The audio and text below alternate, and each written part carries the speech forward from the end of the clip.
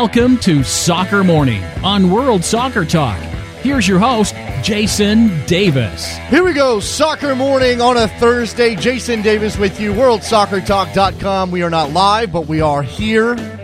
For all of you podcast people, technical difficulties. I'm pretty sure that FIFA officials, FIFA agents, the agents of Sepp Blatter, the agents of Spectre have sabotaged our show today. They've taken Trevor Haywood's internet connection down, and we are therefore not live. But I am here. We've got to talk about this. We've got to talk about Sepp Blatter. We've got to get this all out there. It's happening, guys. It's happening.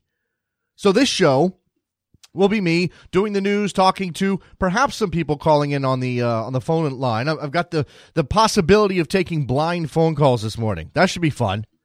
We'll talk about Sepp Blatter. People call us up. In the meantime, let's dive in. Let's do the news. Let's hit what's happening in Zurich right now. FIFA President Sepp Blatter and UEFA President Michel Platini provisionally suspended by the FIFA Ethics Committee for 90 days. Blatter's lawyer issued a statement saying he was disappointed that the committee had not followed its own code by not allowing him to be heard. The statement suggests the decision was based on, quote, a misunderstanding of the actions of the Attorney General in Switzerland. So Sepp is already saying he did nothing wrong. Blatter banned from representing FIFA and speaking about the organization during the 90 days. CAF President Issa Hayatou becomes the acting FIFA president in Blatter's absence. The Cameroonian was reprimanded in 2011 by the IOC over FIFA kickbacks, so we've got a crook replacing a crook. Fun times at FIFA. Platini's bid to replace Blatter via February's election is now in doubt. He cannot campaign for those 90 days, certainly not be involved. No involvement in football activities is the way that FIFA likes to say it. Now, the Ethics Committee has also banned Chung Mong-jun, the South Korean presidential candidate, for 6 years. He knew something was coming. This moves Prince Ali bin al-Hussein to the front of the line. The Jordanian candidate for FIFA president becomes the obvious favorite, but it's unclear exactly how all of this is going to shake out. And remember, this is a provisional suspension. This is basically, you did something wrong, you're being investigated, we don't know what it is, we're going to put you on hold for a while the investigation continues. Both Blatter and Platini plan to appeal. The FIFA appeals process goes through the Ethics Committee, and they also have the potential of going on to the Court for Arbitration of Sport, which would be hilarious. All right.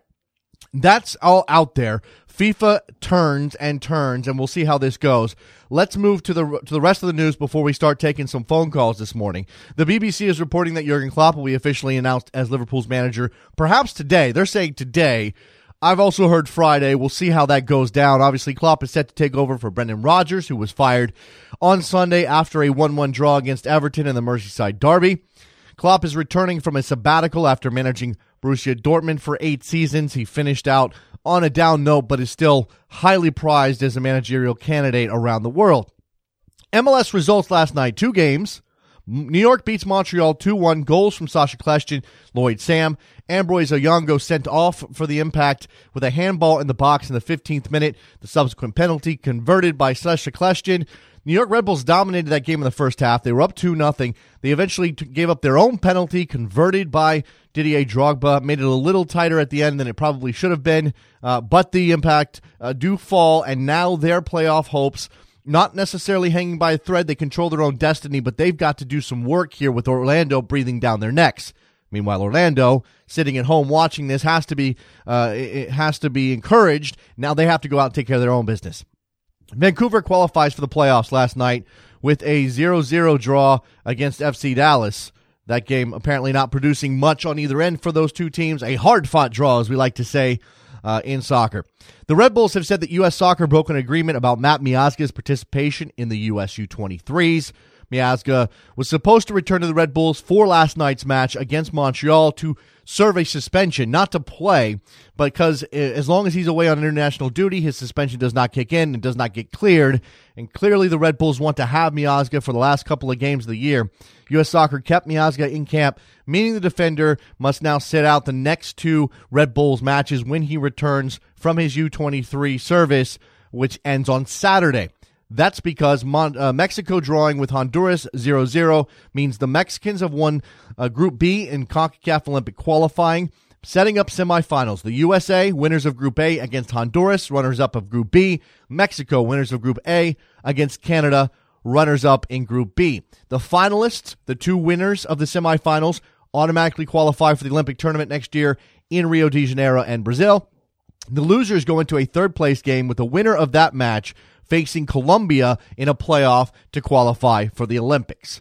European qualifiers, 2016 European Championships in France next year. Qualifiers today, a couple of highlights here. Ireland versus Germany, Scotland versus Poland, Portugal versus Denmark, Albania, Serbia, with a lot of political undercurrents there.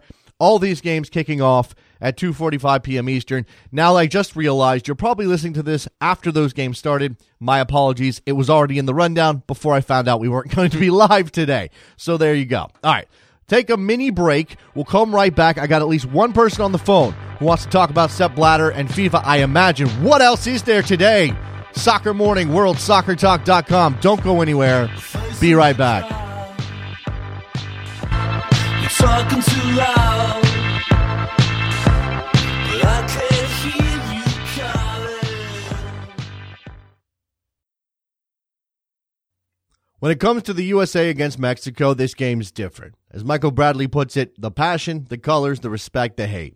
Soccer Morning listeners, I'd like to invite you to join me and Jared Dubois this Saturday for the USA versus Mexico broadcast on Rabble.tv at 9:30 p.m. Eastern, 6:30 p.m. Pacific. With Rabble, the concept is simple. All you have to do is tune into the USA versus Mexico game on TV, press the mute button, and then head on over to Rabble.tv to listen to me and Jared on your desktop, through your iOS Android app, or through your mobile browser.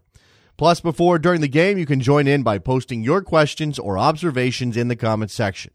Or why don't you create your own broadcast? Call one of your team's games. It's easy. Sign up for free today. Try it out. Join me and Jared this Saturday at 9:30 p.m. Eastern for the USA versus Mexico on Rabble.tv, where it's your team and your call.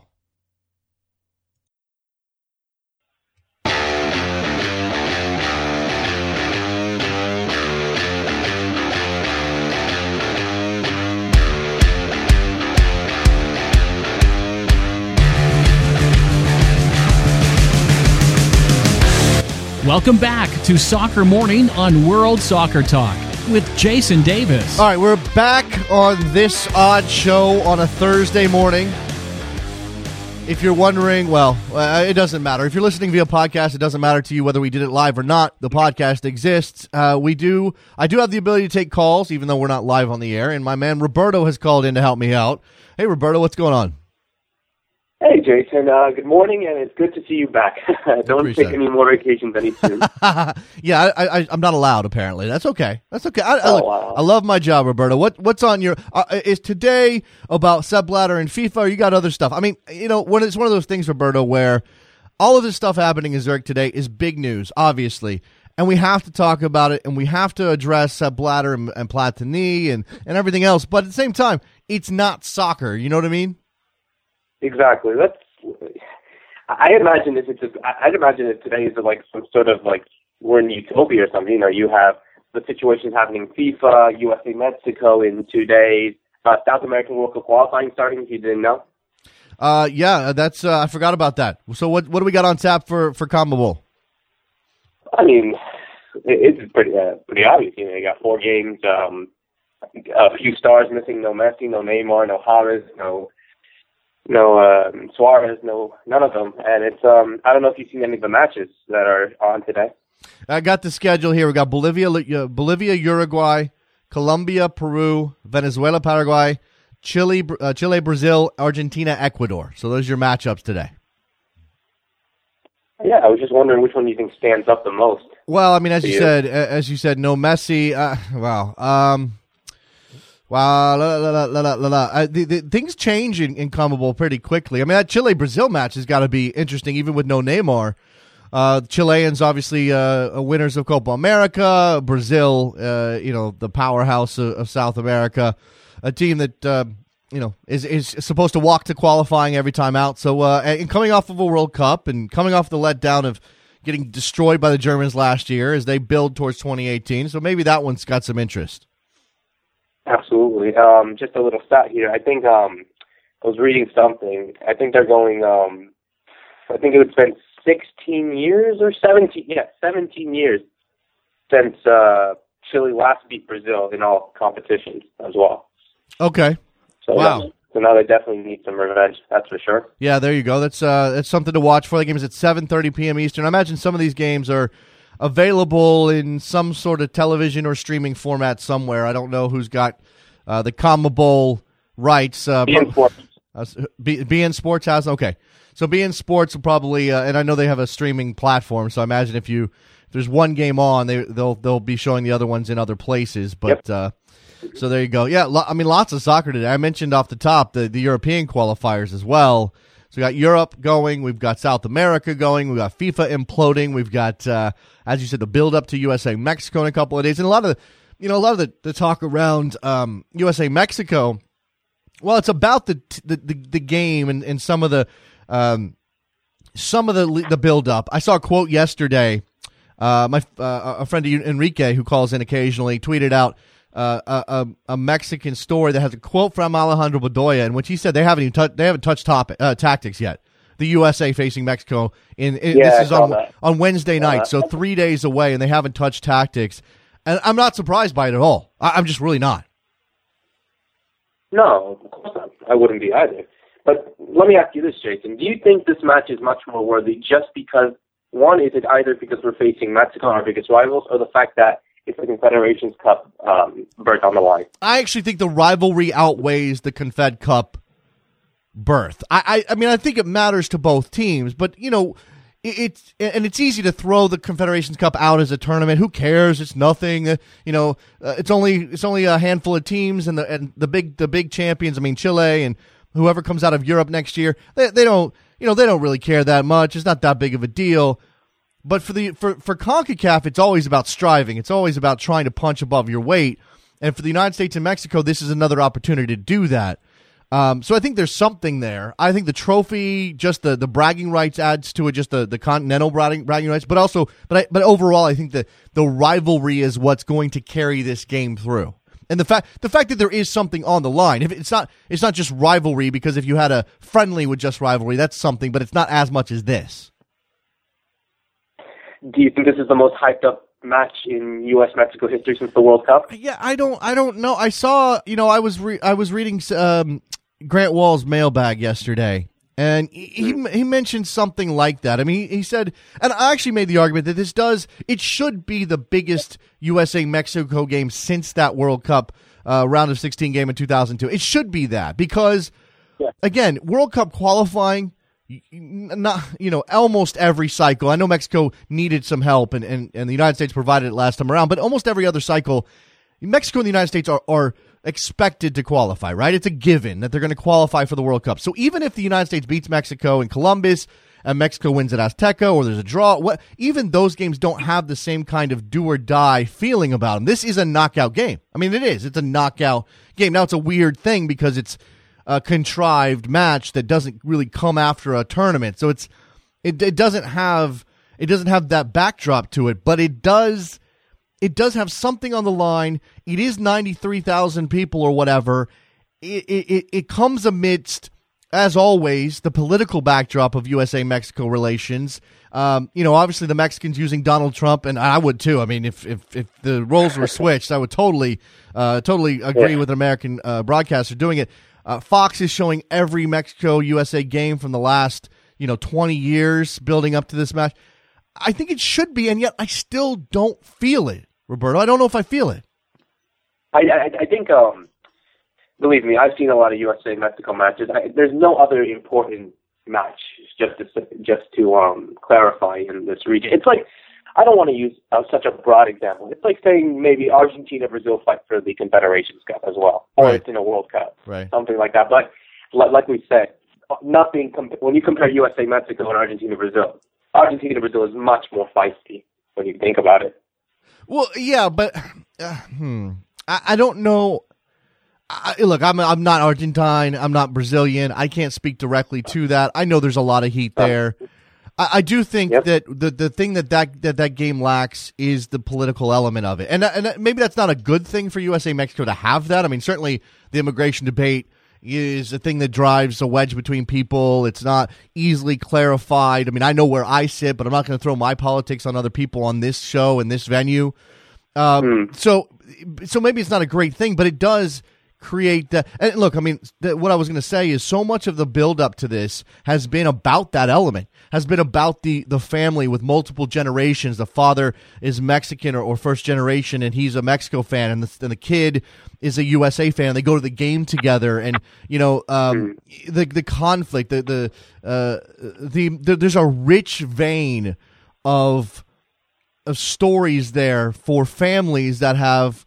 I'm not going to say assimilated, but are American families now with Mexican roots. And I find all that stuff fascinating. I do think in one way, it takes some of the sting out of the game, meaning it's not quite as I know, look, there are rabid fans on both sides who hate the other team no matter what, hate the other team's fans no matter what. Everybody should be chill and not misbehave.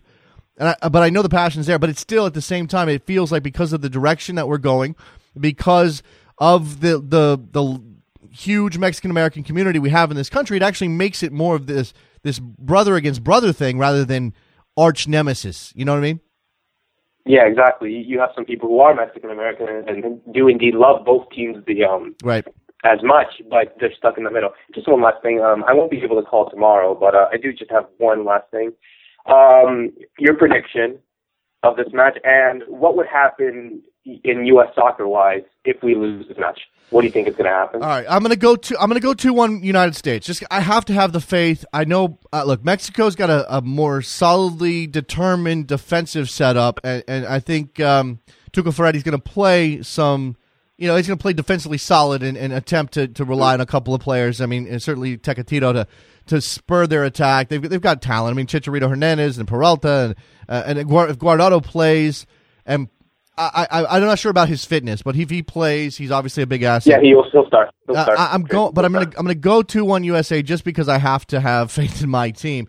If the United States loses this match, we will go through a month of hand wringing.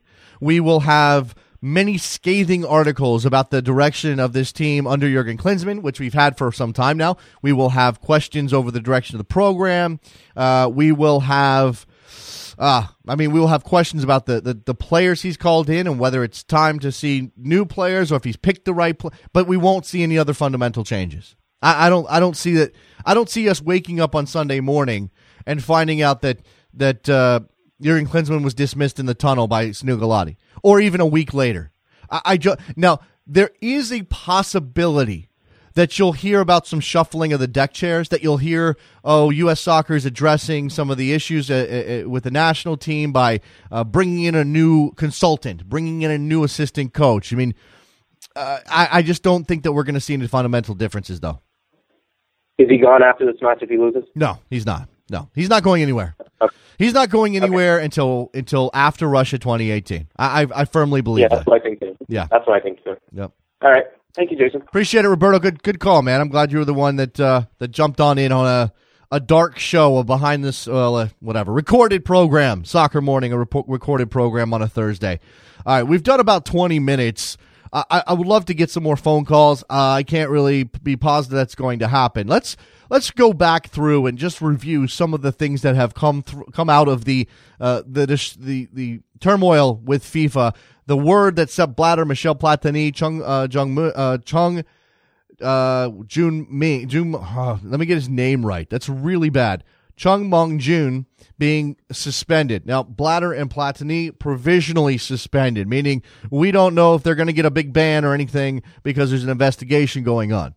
Blatter, of course, is claiming that this is all a misunderstanding, that he didn't get his time in court or in front of the FIFA Ethics Committee, that he did nothing wrong and that he will be vindicated, etc., and so forth. Now, this does put a big damper on the rest of Sepp Blatter's tenure. If he was going to step down as he says, come that election, that special election in February, then now suddenly 90 days of his presidency, poof, go up in the air. We don't know, and I said this on Twitter, it feels oddly unsatisfying. Now, maybe that's because it's provisional, maybe that's because it's only 90 days, maybe that's because the man replacing Sepp Blatter, Issa Hayatou, is almost it has also been notably corrupt in his past. This is not a FIFA that's going to fill power vacuums with new blood. This isn't a FIFA that's going to bring in squeaky clean individuals with stellar reputations to clean up world soccer's governing body. This is a FIFA who's got people waiting in line who have been sanctioned before, who have been reprimanded before, who have been charged with things before, still in their posts, ready to step in. That's the FIFA we're dealing with. It only reinforces the notion for me that rather than just wait for FIFA to get cleaned up by whether the Justice Department investigation, the Ethics Committee, if you really believe in them, and I don't think anybody does, the Swiss authorities, there has to be a complete and utter overhaul, meaning we almost have to start from scratch. And when I say start from scratch, I mean every single person on the FIFA Executive Committee, and I don't care if you've been implicated, haven't been implicated, if you're Sunil Gulati, if whoever it is, flush them all out. You're gone. Okay, you're done. We have to start over, and now we're going to recruit individuals. Maybe it's people in law enforcement. Maybe it's people in the legal profession. Maybe it's I certainly don't want politicians stepping into this fray, depending on where they come from and their provenance. I don't know what the solution is. And again, this seems oddly unsatisfying to see Sepp Blatter just get slapped on the wrist so far. And maybe there's more coming. Maybe we're ultimately going to have to see Loretta Lynch or the Swiss authorities be the ones who take Sepp Blatter down. That's ultimately what's going to have to happen. Now, FIFA could ban him. I don't know that we should have faith that that's coming.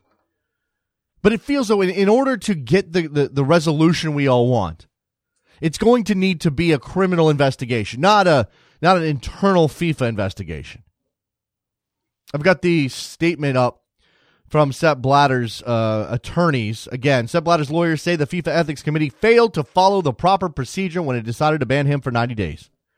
Richard Cullen says Blatter was, quote, disappointed that the Ethics Committee did not follow the Code of Ethics and Disciplinary Code, both of which provide for an opportunity to be heard. Cullen also said the Ethics Committee based its decision on a misunderstanding, adding that the Swiss Attorney General has not charged Sepp Blatter with the crime. Okay, sure, but and I guess give the FIFA Ethics Committee credit for this move based on the perception, right? I don't believe in the FIFA Ethics Committee as far as I can throw them. But in this case, with the turmoil, with the drama, with all of the negativity surrounding FIFA, they had to act. They couldn't allow for Sepp Blatter, who had recently been interrogated or questioned by Swiss authorities, who had been embroiled in this, whose name had been brought up as part of that scheme to pay Michel Platini money that does not look to be on the up and up. Paying him in 2011 for a contract for work done at the end of the 20th century does not smack of clean dealing. So, of course, in order to perhaps save FIFA face, the Ethics Committee had to act. They had to act in regards to Blatter. They had to act in regards to Platini. They did so. Now, again, 90 days. Who knows? These guys could come right back. And maybe it's not business as usual because we'll all be questioning it, but they've been isolated, insulated in their ivory tower before. This is all, again, reminder, this is not new. 2015 did not suddenly expose FIFA corruption for the world to see. We've been aware of malfeasance on the part of these individuals for a decade or more. What I would not give to talk to Andrew Jennings right now. The last time we saw movement within the FIFA the FIFA corruption scandal, when Loretta Lynch made her big announcement, we brought Andrew Jennings on this show. We had a discussion. I love talking to the guy. His enthusiasm for taking down crooks is probably unparalleled in the world of soccer. And I imagine he's got a lot to say about Blatter. And I imagine he has some insight into what might happen next and where FIFA needs to go. He was disappointed with the way U.S. Soccer responded when questioned in front of the Senate committee about their relationship with Chuck Blazer and whether or not they knew things were happening. I don't know if he'd be disappointed in this, but he would certainly been able to give us some idea of whether or not FIFA is actually moving towards reformation, or if this is merely a false dawn. Because again, it's not just Blatter. He is the figurehead. He's the guy at the top. He's the representation of everything that we loathe about the way FIFA operates, and yet you know that if he gets taken down, someone will rise up in his place who is perhaps even more corrupt than he is. Certainly, I imagine sloppier than Sepp Blatter is. Because for everything you could say about Sepp Blatter, the head of a corrupt organization, a doddering fool, although I think that's a lot of that's an act, a man who chooses to stand idly by at the very least and allow these things to happen under his watch, very little has stuck to him until this. It took 16 years for somebody to bring up something that ultimately ended up with Sepp Blatter facing punishment for being the man who led the charge to corrupt the world's game. And I've said on the show, I don't know if the contract to pay Platini was something done, if that payment was made to keep Platini out of the presidential race, which of course he refuses to admit to. And he refuses to address this payment publicly, then yeah, Sepp Blatter did something outside of the bounds of the law, outside of the bounds of FIFA ethics, out of the bounds of ethics, period. But most of his tenure has been about consolidating that power base. He's done a magnificent job with that. Sepp Blatter should be, his career should be taught in schools, in colleges, in universities, as an example of an incredibly adept politician building his way to power through, if not legal means, then certainly means that looked legal enough. He managed for years to stay in his position, to hold the reins of world soccer through nothing more than opportunistic graft. Graft that was not, here's $100,000, vote for me. But hey, you run this federation in this small country that lacks for funds to support soccer. What if FIFA gave you some cash? Wink, wink, nod, nod. There are still people to this day, in this moment, who are still incredibly loyal to Sepp Blatter and will never turn on him, no matter what he is accused or proven to have done. They will continue to back him because he is their patron saint, because he has engendered loyalty through his actions. It's amazing to me. I mean, not amazing in the sense that I can't imagine it happening, but amazing how adept he is at it. It's been done before throughout history. This is many people rise to power through this same sort of program. And here's Sepp Blatter, and again, doing it outside of the bounds of government, doing it within soccer, where clearly the stakes are much lower than government, and yet the passion is probably higher. It's fascinating. And he did it all from being the marketing guy for FIFA, building his career up after brokering a deal to bring money. He's the one who turned FIFA into the incredible money-making enterprise it is today. I don't think that's wrong to say. It's true. Lots of updates are going to be coming out throughout the day. Some of this may be a little old by the time you get to it in terms of the news. I apologize for that. So throw some commentary on top here. I'm looking at right now Rob Harris filing for the AP to get an item with all of the updates.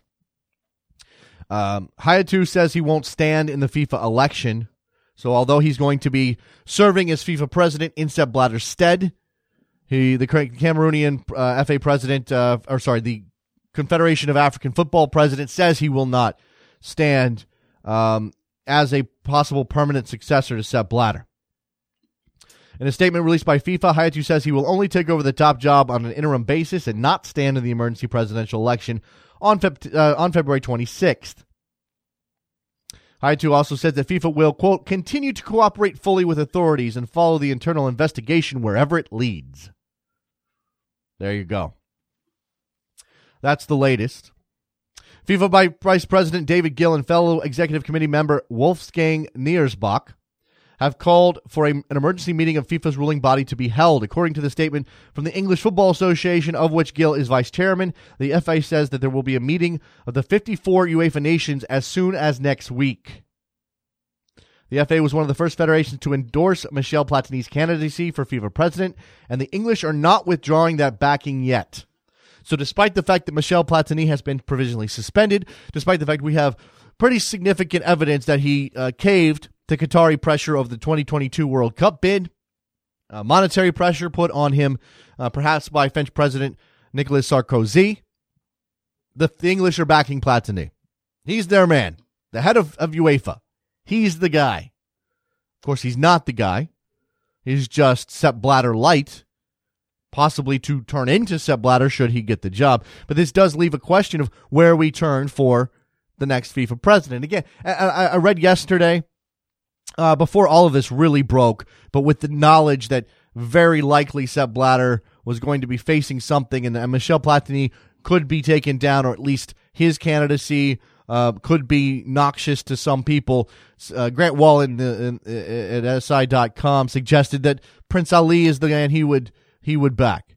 Couple of reasons there. Prince Ali bin Al Hussein is a rich enough guy that you can't imagine him being somebody who would cave to monetary pressure, wouldn't take money in his position. He's a guy who has supported the advancement of the women's game, particularly in the Middle East. That's a pleat in his cape. He's a guy who has a reputation for wanting to be clean and forthright and reform FIFA on a platform that actually would create some change. And I suppose he's not necessarily part of the FIFA machine. He's not a long-time member of the FIFA fraternity that has allowed for this kind of corruption to build up. I would still prefer somebody else, I think, but if it has to be Prince Ali, then it has to be Prince Ali. Somebody's got to get enough votes. Be curious to know where U.S. Soccer falls on all this. Because here we go again. Where is U.S. Soccer? I mentioned Andrew Jennings being disappointed with U.S. Soccer's response to the Senate subcommittee's questions over their knowledge of Chuck Blazer's activities, and we have not yet heard anything of substance from U.S. Soccer on any of this. We don't know if U.S. Soccer was complicit in the activities that Chuck Blazer and Jack Warner were engaging in here, right in CONCACAF, in that federation's backyard, in New York, in Miami, in places where they obviously have connections, where they have relationships. Sunil Gulati and Chuck Blazer go way back. And if Sunil Gulati's approach, his strategy was to play the game to get some sort of benefit for U.S. Soccer, then there is ultimately a question of ethics involved there as well. What did Sunil Gulati know, and when did he know it? What did anybody at U.S. Soccer know, and when did they know it? We have no idea. Right now, this is about what's happening in Zurich, but there is certainly an element that applies to U.S. Soccer and the United States in the game here, and whether or not corruption was, if not engaged in, and nothing about the DOJ investigation gives us any reason to believe that U.S. Soccer was engaged in corrupt behavior. All of that, we at least have this possibility they stood by. They allowed it to happen without blowing the whistle. They sat there, chose to be, if not part of the machine, I don't know, an adjunct to the machine. Not a cog, not part of the FIFA, not FIFA, part of the FIFA environment culture that created all of this graft, but the people who the people who watched it happen. I just cannot imagine being that intricately connected to everything and not having some knowledge. We don't have anything of satisfaction from U.S. Soccer. perhaps we'll leave that for the time being. We've got, I'm going to keep going for a little while longer here. Hopefully we get a couple of phone calls in. 646, well, you guys can't. You're not calling. You're listening on podcast. I was about to give the phone number, and then I realized how silly that was. I realized how ridiculous it was for me to give, yeah. All right. It continues to develop. As long as there are updates happening on Twitter, I'll try to toss them into the show. Just a couple of things from the report by Sky Sports here at foxsoccer.com. The FIFA Ethics Committee also announced another FIFA presidential candidate, Chung Mong-jun from Korea, has been banned for 6 years and fined 100,000 francs for breaking the rules of the 2002 World Cup big campaign. Again, we kind of teased this. He knew that was that was constantly coming. Thought it could be as much as a 19-year ban. In the end, it turns out to be a 6-year ban. This certainly precludes him from running for FIFA president come February, knocking off one of Prince Ali's rivals for the job. Don't know what this means for Platini quite yet. And I'm still not convinced that Sepp Blatter is not going to try to finagle his way into more time to serve out his term, which he was just elected to earlier this year. This thing is unraveled very, very quickly. Continues to be a developing story. A couple of people you should absolutely follow on Twitter to keep up with all of this. Sam Borden from the New York Times, based in Europe, doing an excellent job of covering the scandal. Rob Harris from the Associated Press, also based in Europe, guy doing a great job of following the scandal. Looking here, trying to find a couple of other names. Obviously, Grant Wall, a guy to follow on this scandal. And all of this is taking away from building towards USA-Mexico on Saturday. That's happening. Got a prediction out of me thanks to Roberto, 2-1 to the United States. Just got to have faith. What else is coming for that game?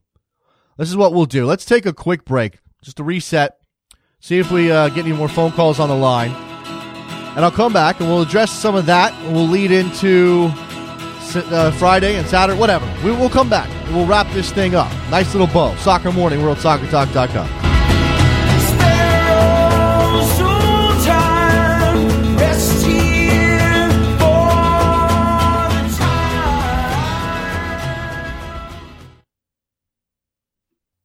When it comes to the USA against Mexico, this game is different. As Michael Bradley puts it, the passion, the colors, the respect, the hate. Soccer Morning listeners, I'd like to invite you to join me and Jared Dubois this Saturday for the USA versus Mexico broadcast on Rabble.tv at 9:30 p.m. Eastern, 6:30 p.m. Pacific. With Rabble, the concept is simple. All you have to do is tune into the USA versus Mexico game on TV, press the mute button, and then head on over to Rabble.tv to listen to me and Jared on your desktop, through your iOS Android app, or through your mobile browser. Plus, before or during the game, you can join in by posting your questions or observations in the comments section. Or why don't you create your own broadcast? Call one of your team's games. It's easy. Sign up for free today. Try it out. Join me and Jared this Saturday at 9:30 p.m. Eastern for the USA versus Mexico on Rabble.tv, where it's your team and your call.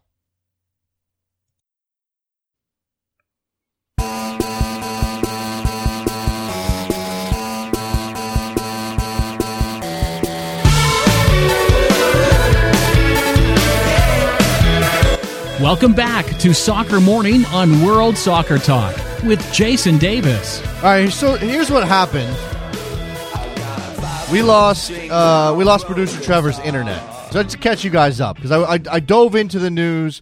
We had some technical issues. Producer Trevor's internet's down today, so there was no live show. This is the podcast version of Soccer Morning on a Thursday. I got the Mexico-Honduras score very wrong this morning when I did the news. So let me correct that. Mexico beat Honduras 2-1 to win Group B. I don't know where I got this. I don't know where I got the score from. I read the wrong score somehow and put it in my news. Mexico beat Honduras 2-1. Cubo Torres scoring a goal. So that's good. I guess. I mean, it's good for Cubo Torres, good for the Houston Dynamo to see their player go and score a goal. I think the Dynamo's playoff hopes are dead in the water. they can get much out of Kubo this year. Maybe that leads into a better season in 2016. And in terms of the MLS playoff picture, you did have those developments last night. The Red Bulls beating Montreal. This is getting dicey for Montreal now. I mean, I was one of those people who thought, oh, this is Montreal has so many games in hand, and they got a little bit of a lead. They'll be okay. They're going to not cruise to the 6th spot in the East, but they have the inside track. And with Drogba, suddenly they got hot, and it was all very positive for the Impact. Well, now they're down to the last 3 games. If Orlando City wins out, then they will hit 47 points. Now, Orlando City has to win out. This is the other thing here. Montreal, right now, has a 1-point lead with a game in hand. So they obviously have a higher total points available. But their schedule makes it difficult. Montreal's schedule does not do them any favors. Let's go to the phones. Someone's going to help me out here. 410, you're on the air. Hey, I'm Chandler from Baltimore. I wanted to talk about FIFA, right? Yeah, go ahead. I don't know what's happening. They're ruining the game for me. I love the sport, but there's scandals coming out every time. Every day you hear new things. I heard Platini got suspended today. Yep. So I don't know what's happening. Why can't they just leave the sport alone and just let us enjoy football? You know what I'm saying? It's the scandals is ruining the game. No, I'm totally with you, and I've talked about that before. We have this issue as soccer fans where we have to separate what FIFA does, all of the scandals, all of the match fixing, all of these bad things that are happening. We have to separate themselves out when we watch our sport, because otherwise the joy is out of it, right? There's no fun anymore if you allow yourself to think about FIFA and match fixing and all of these bad things happening, and you turn on a game. How can you possibly watch that game, believe what's happening on the field is actually fair competition, and enjoy it? You can't. You have to block these things. You have to pretend like it's not happening. We have to delude ourselves. It's crazy. Right, that's what I understand why FIFA is there. We need some body to regulate our game, but every time it's the reputation of this sport, this beautiful game we call it, it's ruined because of FIFA.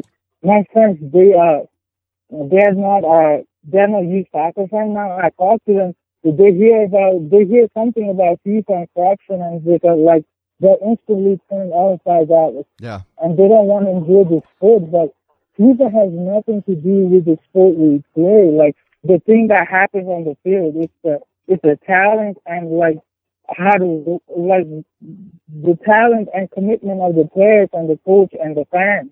Yeah, I'm with you. I'm totally. Again, the people in charge of running the game have soured it for a lot of people, and at the same time, obviously, we are fans. We're invested. We're not going anywhere, but we have to be angry. We have to sit here and steam over how they're ruining the game. And then, as you said, there are probably people in this country and elsewhere who are thinking to themselves, wow, soccer's interesting. I might get, there's FIFA scandals and people being arrested, and now the president of the organization is being suspended because he probably did something. Why would I want to get involved in a sport like that? Why would I want to watch a sport run by crooks? And you can make the argument that, hey, maybe Roger Goodell on some level is a crook, and maybe there are other people running sports, the IOC, Olympics. A lot of those people are crooks. But for whatever reason, those people are already fans of those sports. Just like we're already fans of soccer, we're not going to go anywhere. They're not leaving the NFL, but they might not get into soccer because of this. Right, I went to the DC United with one of my friends. He's not a youth soccer fan, and the atmosphere and everything. He watches Arsenal match. I'm an Arsenal fan, so he watches Arsenal match with it. But now he started following some guys from UK and Twitter, and now he asking a question about what is happening in FIFA and why people taking money from soccer. I thought it was was sport. Like, it was free. You just need a ball. Well, look, let's remember. I think this is important in all sports, but it may be especially true in soccer, which is, the most popular game in the world. It is played in more countries by more people than any other sport. The essence of soccer is not the Champions League final. It's not what happens in a FIFA boardroom. It's not the money changing hands. It's not the Glazers and what they're doing at United. It's not the ticket prices at the Emirates. It's not any of that.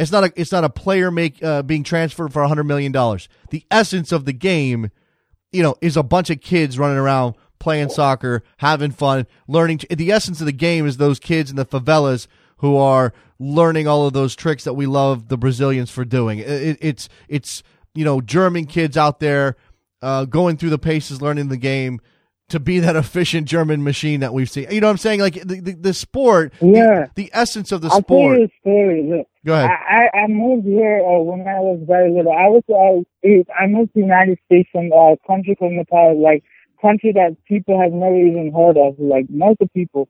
But when I came here, all I knew was soccer. I didn't know the language. I didn't know anything. The soccer brought me friends. Soccer brought me, like, everything. This sport that I love, it brought me all the things in life that it would be really, really hard to if I hadn't played that sport. Mm-hmm. And just that purity of the sport, the FIFA is ruining it. You know what I'm saying? Yeah, I'm with you. Soccer is not just sports to like a lot of people. Just keep the faith. So much more. I'm going to say is keep the faith. Remember that the game is what the game, you fell in love with the game. You didn't fall in love with the FIFA version. I mean, the World Cup's great. We all love it. But if the World Cup went away tomorrow, that wouldn't mean that there's not joy to be had in the game. If FIFA had to be destroyed, and if there was, if we didn't have any of this, you could still go out, get a pickup game, and have a great time. You could still people would still start clubs with local guys and go out and build a community of soccer fans. And hopefully that's always going to be true. I got to move on. I very much appreciate the call. Thank you so much. Yeah, no problem. There you go. Again, that the mental gymnastics that we have to do as soccer fans, some of the saddest part of all of this. I mean, Jack Warner taking money out of hurricane relief is probably the worst thing I've heard in FIFA corruption world. But for us as fans to have to deal with not knowing if our game is clean every time we watch our team play, and knowing that there are people who are profiting off the backs of kids and all of that's the worst part. 508, who's this? This is Russ Goldman, who is the Fulham supporter and has the show Cottage Talk. Ah, there you go. Got the plug in immediately, Russ. I have to, Jason. I have to throw in a plug for my show. I have to. Yeah, I haven't heard from you in a while on this program, Russ, but Russ is a big Fulham fan and does an excellent podcast about Fulham topics called Cottage Talk. All right, so you want to talk a little this is a good palate cleanser for me, Russ. I mean, I've got a couple minutes to go here. You want to talk about the championship. So what's going on in the championship? I totally do, Jason. It's funny because, listen, Fulham have now been relegated. This is their second season, and I have a real appreciation for the championship. I actually really enjoy the division. It is so even. I would say it is the closest thing to what you would see in the NFL. It really is. Yeah, anyone can beat anyone on any given Saturday. That's the way I look at it. I actually enjoy the league. Do I want Fulham to get promoted? Of course I do. But I have to tell you, if you're looking at anyone from the top of the division to the bottom, anyone can beat anyone. And Brighton is at the top, and I have to tell you, they're not the best team in the division, but the table doesn't lie. They are at the top, but again, Fulham are 10 points behind them, and I actually think Fulham are a better side than Brighton. We'll see how that happens at the end of the year. Okay. But again, I love this division, and I just want to tell everyone that they should be checking out the Sky Bet Championship. Okay, where can they even do that, Russ? That's the problem, Jason. That's that's the issue, because again, you can watch it on BN Sports, but the problem with BN Sports is they have La Liga, they have Serie A, so many of the matches that would be shown get preempted, and that's the issue that I have right now. Is that again, Fulham actually been on be in sports a few times now. But again, listen, I get up early in the morning on a Saturday and Sunday morning, and I'll watch the Sky Bet Championship before I even watch the Premier League. Okay. I'm looking at the table right now, Russ. You obviously said Brighton at the top. You know what turns me off a little bit about the championship is when we get the yo-yo clubs, and not that it's the same suspects every year, but right. Middlesbrough, not so much Reading, Birmingham City, Hull City. I guess Derby you could throw into that mix. Certainly Wolves. QPR's been in the Premier League fairly recently. Fulham, obviously. I root for Fulham. I think it's hard for any American soccer fan not to have some soft spot for Fulham and root for Fulham. Blackburn's down in 15th. All right. Maybe it's not even that, because all of these teams most of these teams, I'd say 18, 19 of them have fairly recent Premier League history, right? I guess what I'm talking about is I want to see something really surprising out of the. I know we're not going to get that, because even in the championship, money still rules. Even if the division is fairly even, Russ, somebody's outspending somebody else, and that's going to give them a boost. But I don't know. Maybe I want to see Leeds finally pull it off. Maybe that's what I want to see. No, listen, I hear you, and I'll give you a club that really surprised me last year, and that's now in the Barclays Premier League. And you want a Bournemouth. Basically, you want a team like a Bournemouth. That's perfect. That comes out of nowhere and then goes all the way up. And there are success stories. Again, Fulham's rival Brentford, they're not having a great season so far, but they almost made the top 6 last year. So you do get some of it. But again, listen, Leeds United is a good story. You also have Charlton Athletic. There's some sleeper teams. Again, even a team that not many fans know of, like a Rotherham United, just gave Burnley a very tough match and pushed Fulham as well. So again, I like the even feel of this league. Even teams like Preston North End, Bristol City at the bottom of the table, they're going to give Fulham a match, and you won't get that as much in say leagues like La Liga. I'm talking about the bottom teams. Teams at the bottom of the Bundesliga. Every team really has a chance to win. Yes, money still makes a difference, but to get to, but from match on, I'm telling you, Jason, it's very even. Okay, fair enough. And I'm just looking through these teams all have great histories. That's one of the allures of English football in general. But right. Derby, Wolves, Sheffield Wednesday, QPR, Ipswich Town, Nottingham Forest, who I love their badge. Blackburn, obviously Blackburn, the last sort of. Manchester City broke through, but for a long time, Blackburn was the only team outside of the Big Four to win a Premier League title, Big Three to win a Premier League title back in, what was that, 95? When Blackburn won the title, and now they're in the second division. Leeds United, we all know, or you should know, if you're fairly new to the game, the Leeds United story is a fascinating one. Cautionary tale for English clubs who leverage their future with debt and all of that stuff and end up finding themselves very seriously damaged by it. Changing, I don't even know. It was one of those things like the ownership of Leeds is always this shady cabal. Nobody really understands who they are. I don't know if that's true anymore. But last time I looked up, MK Dons, man, there's a team. I almost feel there's a story for you. Okay, Russ, this is how I feel about MK Dons, and I know I'm being difficult here, and maybe I'm just rebelling against. I have lots of English friends in the game. I like them very much. Most of them, they're good people. I understand that they very much value the history and the legacy of clubs in England, but I almost want to root for MK Dons to spite them. Is that wrong? Is that wrong of me? Okay, I see. I definitely know where you're going on that, Jason. I definitely understand where you're going on it, because they're doing something different, obviously. So I get where you're going on that. It's clearly, and I hate relocation in any sport. I hate it when it happens in American sports. When the Browns left Cleveland, that was a travesty. We've obviously had it a couple times in MLS over the history. Well, at least once. I guess it's only once, right?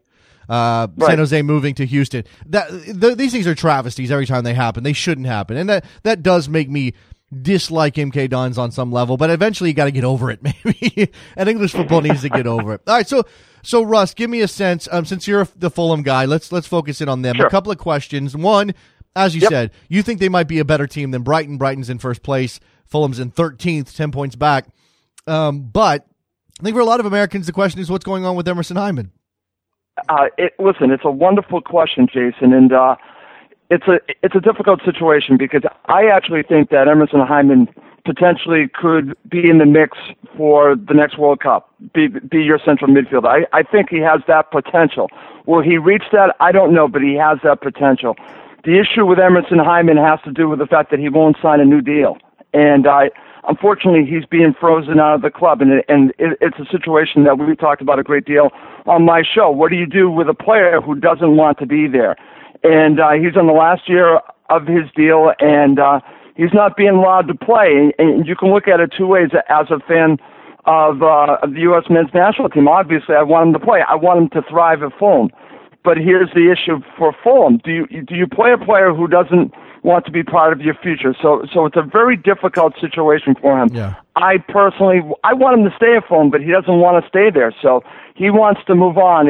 It's not a good situation, Jason. Okay, chances he leaves in January. Percentage chance.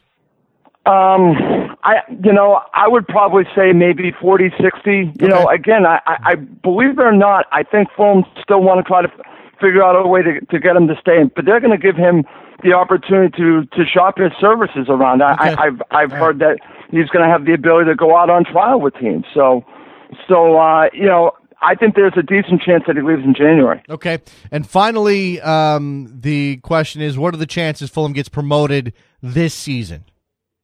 If they change the manager, I would probably put it at 50-50. If they don't, they're going to be mid-table. Okay. They got some work to do, 10 games into the season. Russ Goldman, Cottage Talk, Fulham fan. Excellent podcast. Appreciate the call, Russ. Appreciate it. Thank you, Jason. All right, there goes Russ. That's good stuff from him. We got somebody else on the line. Who's this? 312. You're on the air. Hey, Jason. This is Andrew. I'm calling, I guess, kind of on a sea change of topics. But, I was just curious. I mean, there's been... At least I'm a big Premier League fan. I've been watching on the weekends, and there's been a rash. I'm sure this happens throughout the season of offside goals that were allowed. Mm-hmm. And I'm just curious. I mean, we often hear that, technology is going to slow down the game. Sure. But, I mean, I think the game is already slowed down. So if you took a stopwatch and you were measuring the time, my guess is the actual game time of play is under 70 minutes in a normal game.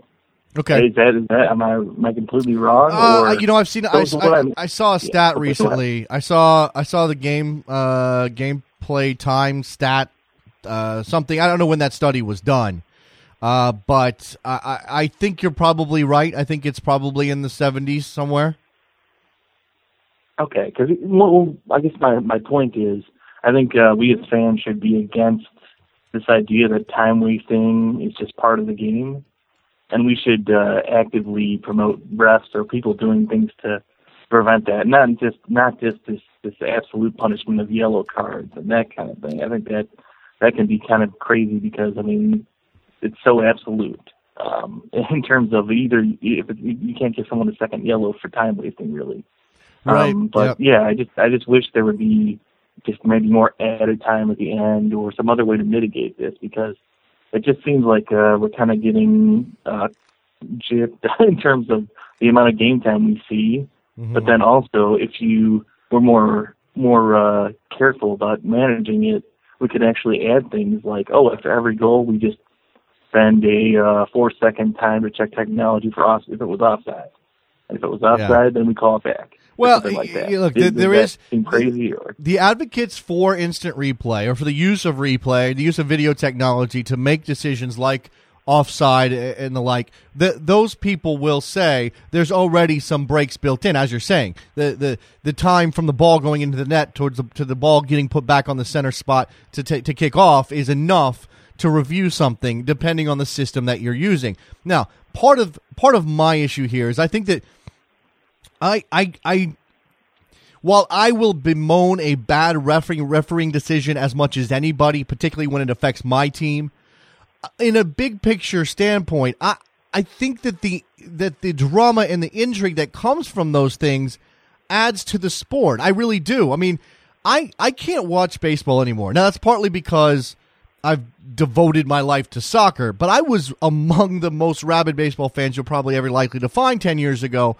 And part of the reason I've lost my passion for that sport is because of the technology involved. Now, maybe that just makes me an old guy, get off my lawn, Andrew, but last night the other night I'm watching the Fox broadcast of the Astros and the Yankees or ESPN, excuse me, and they've got the strike zone superimposed over live play, and I'm like, okay, I guess, but I don't think it's wrong for me to want to be able to decide if it's a strike or not. If I want to get up in arms about a call, even if I'm wrong, that's part of my experience, right? If I think a call, obviously the angle of the camera is something you don't consider when you're watching a baseball game and all this stuff, and clearly an accurate depiction of where the ball is crossing the plate is a benefit to an umpire. But is it a benefit to me as a viewer? Yeah.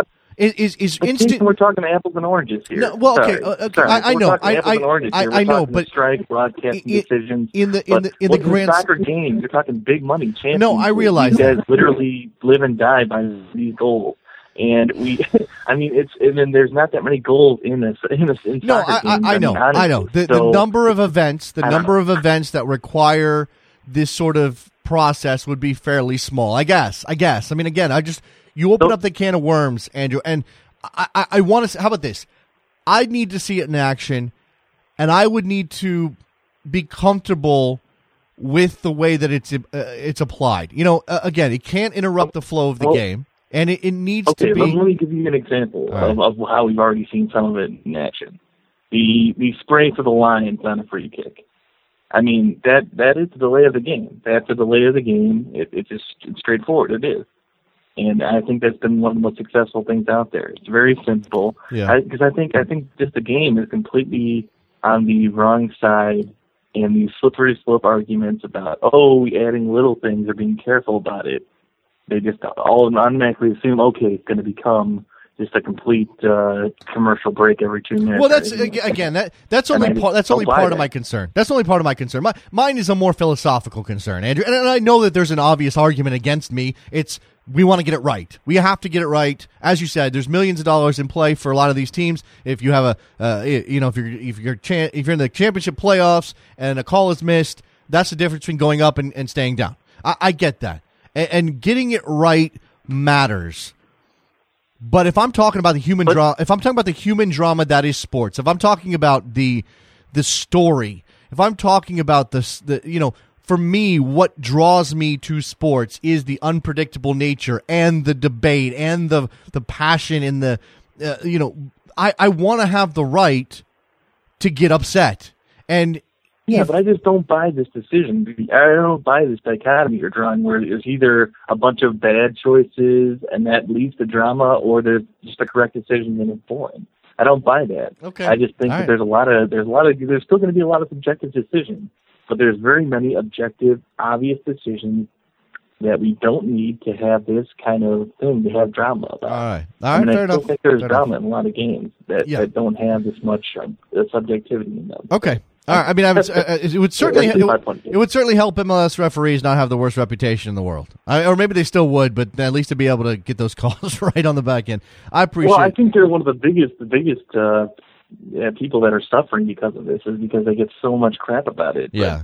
We just won't give them the power to do the right thing, and then we complain when they don't do it. No, there's clearly a sort of a refereeing crisis around the world when it comes to, simply put, at the higher levels, professional levels, you can go down 3 divisions in most countries, and the game is still moving too fast for one center referee. It just is. Oh, yeah. It seems almost crazy that we've just allowed this to go on this long. Yeah. I mean, at least to me. You need to address it. Andrew, you're right that it needs to be addressed, and I suppose if the technology is available, it would be irresponsible not to at least explore that option. I appreciate the call, man. Thanks a lot.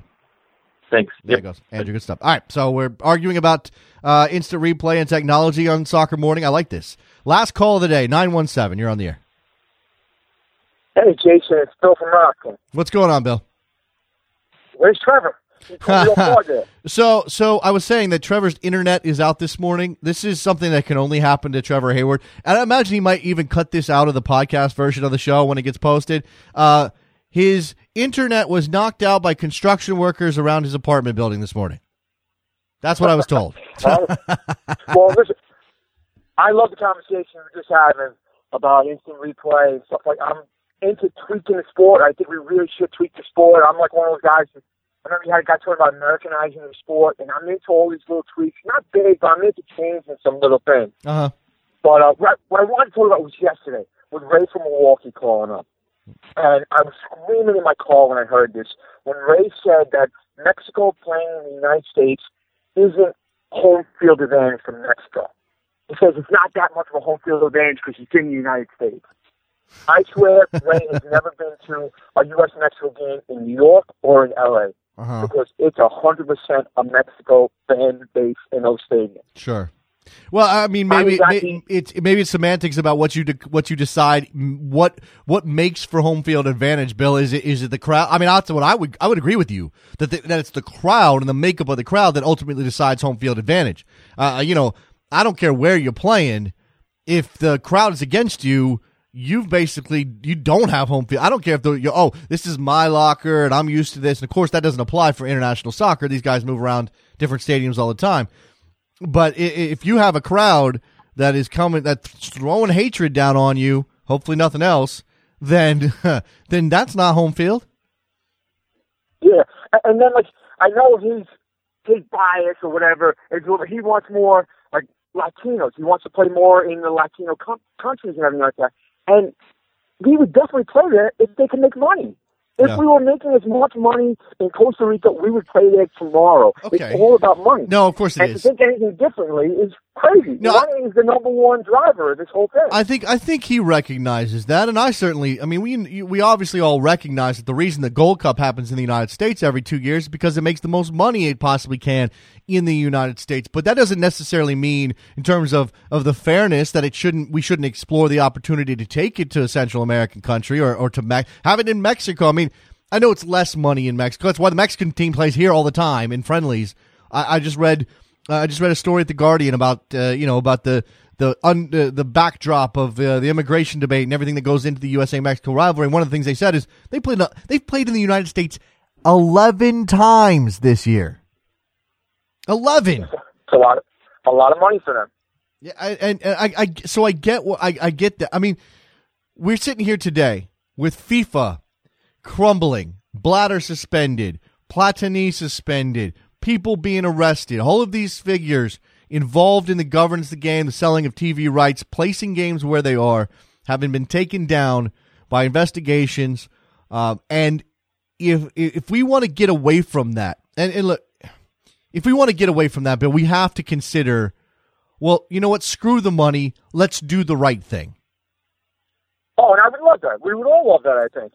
But money just rules too much. It's too much what everybody's going for. Can I just throw one more thing out before I hang up? Do that.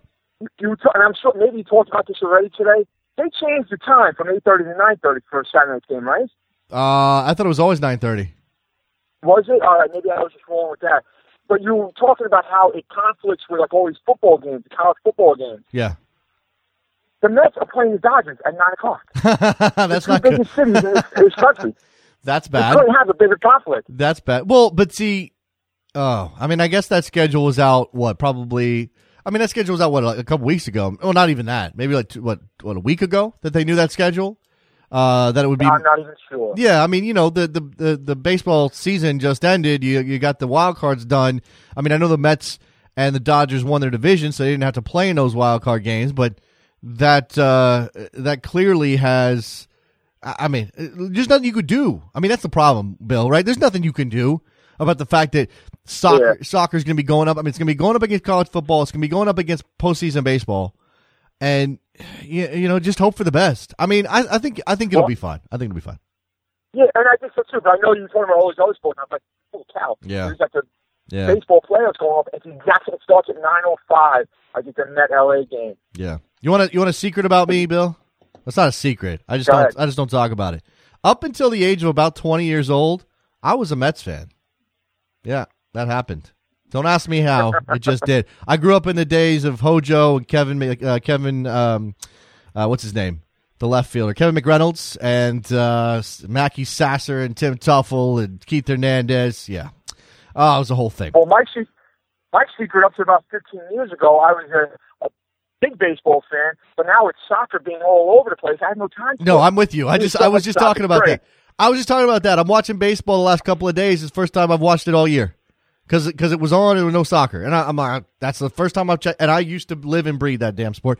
But you know what? Soccer takes over. It does that. Bill, I appreciate that. Appreciate the call, man. I'm gotta run. Get going.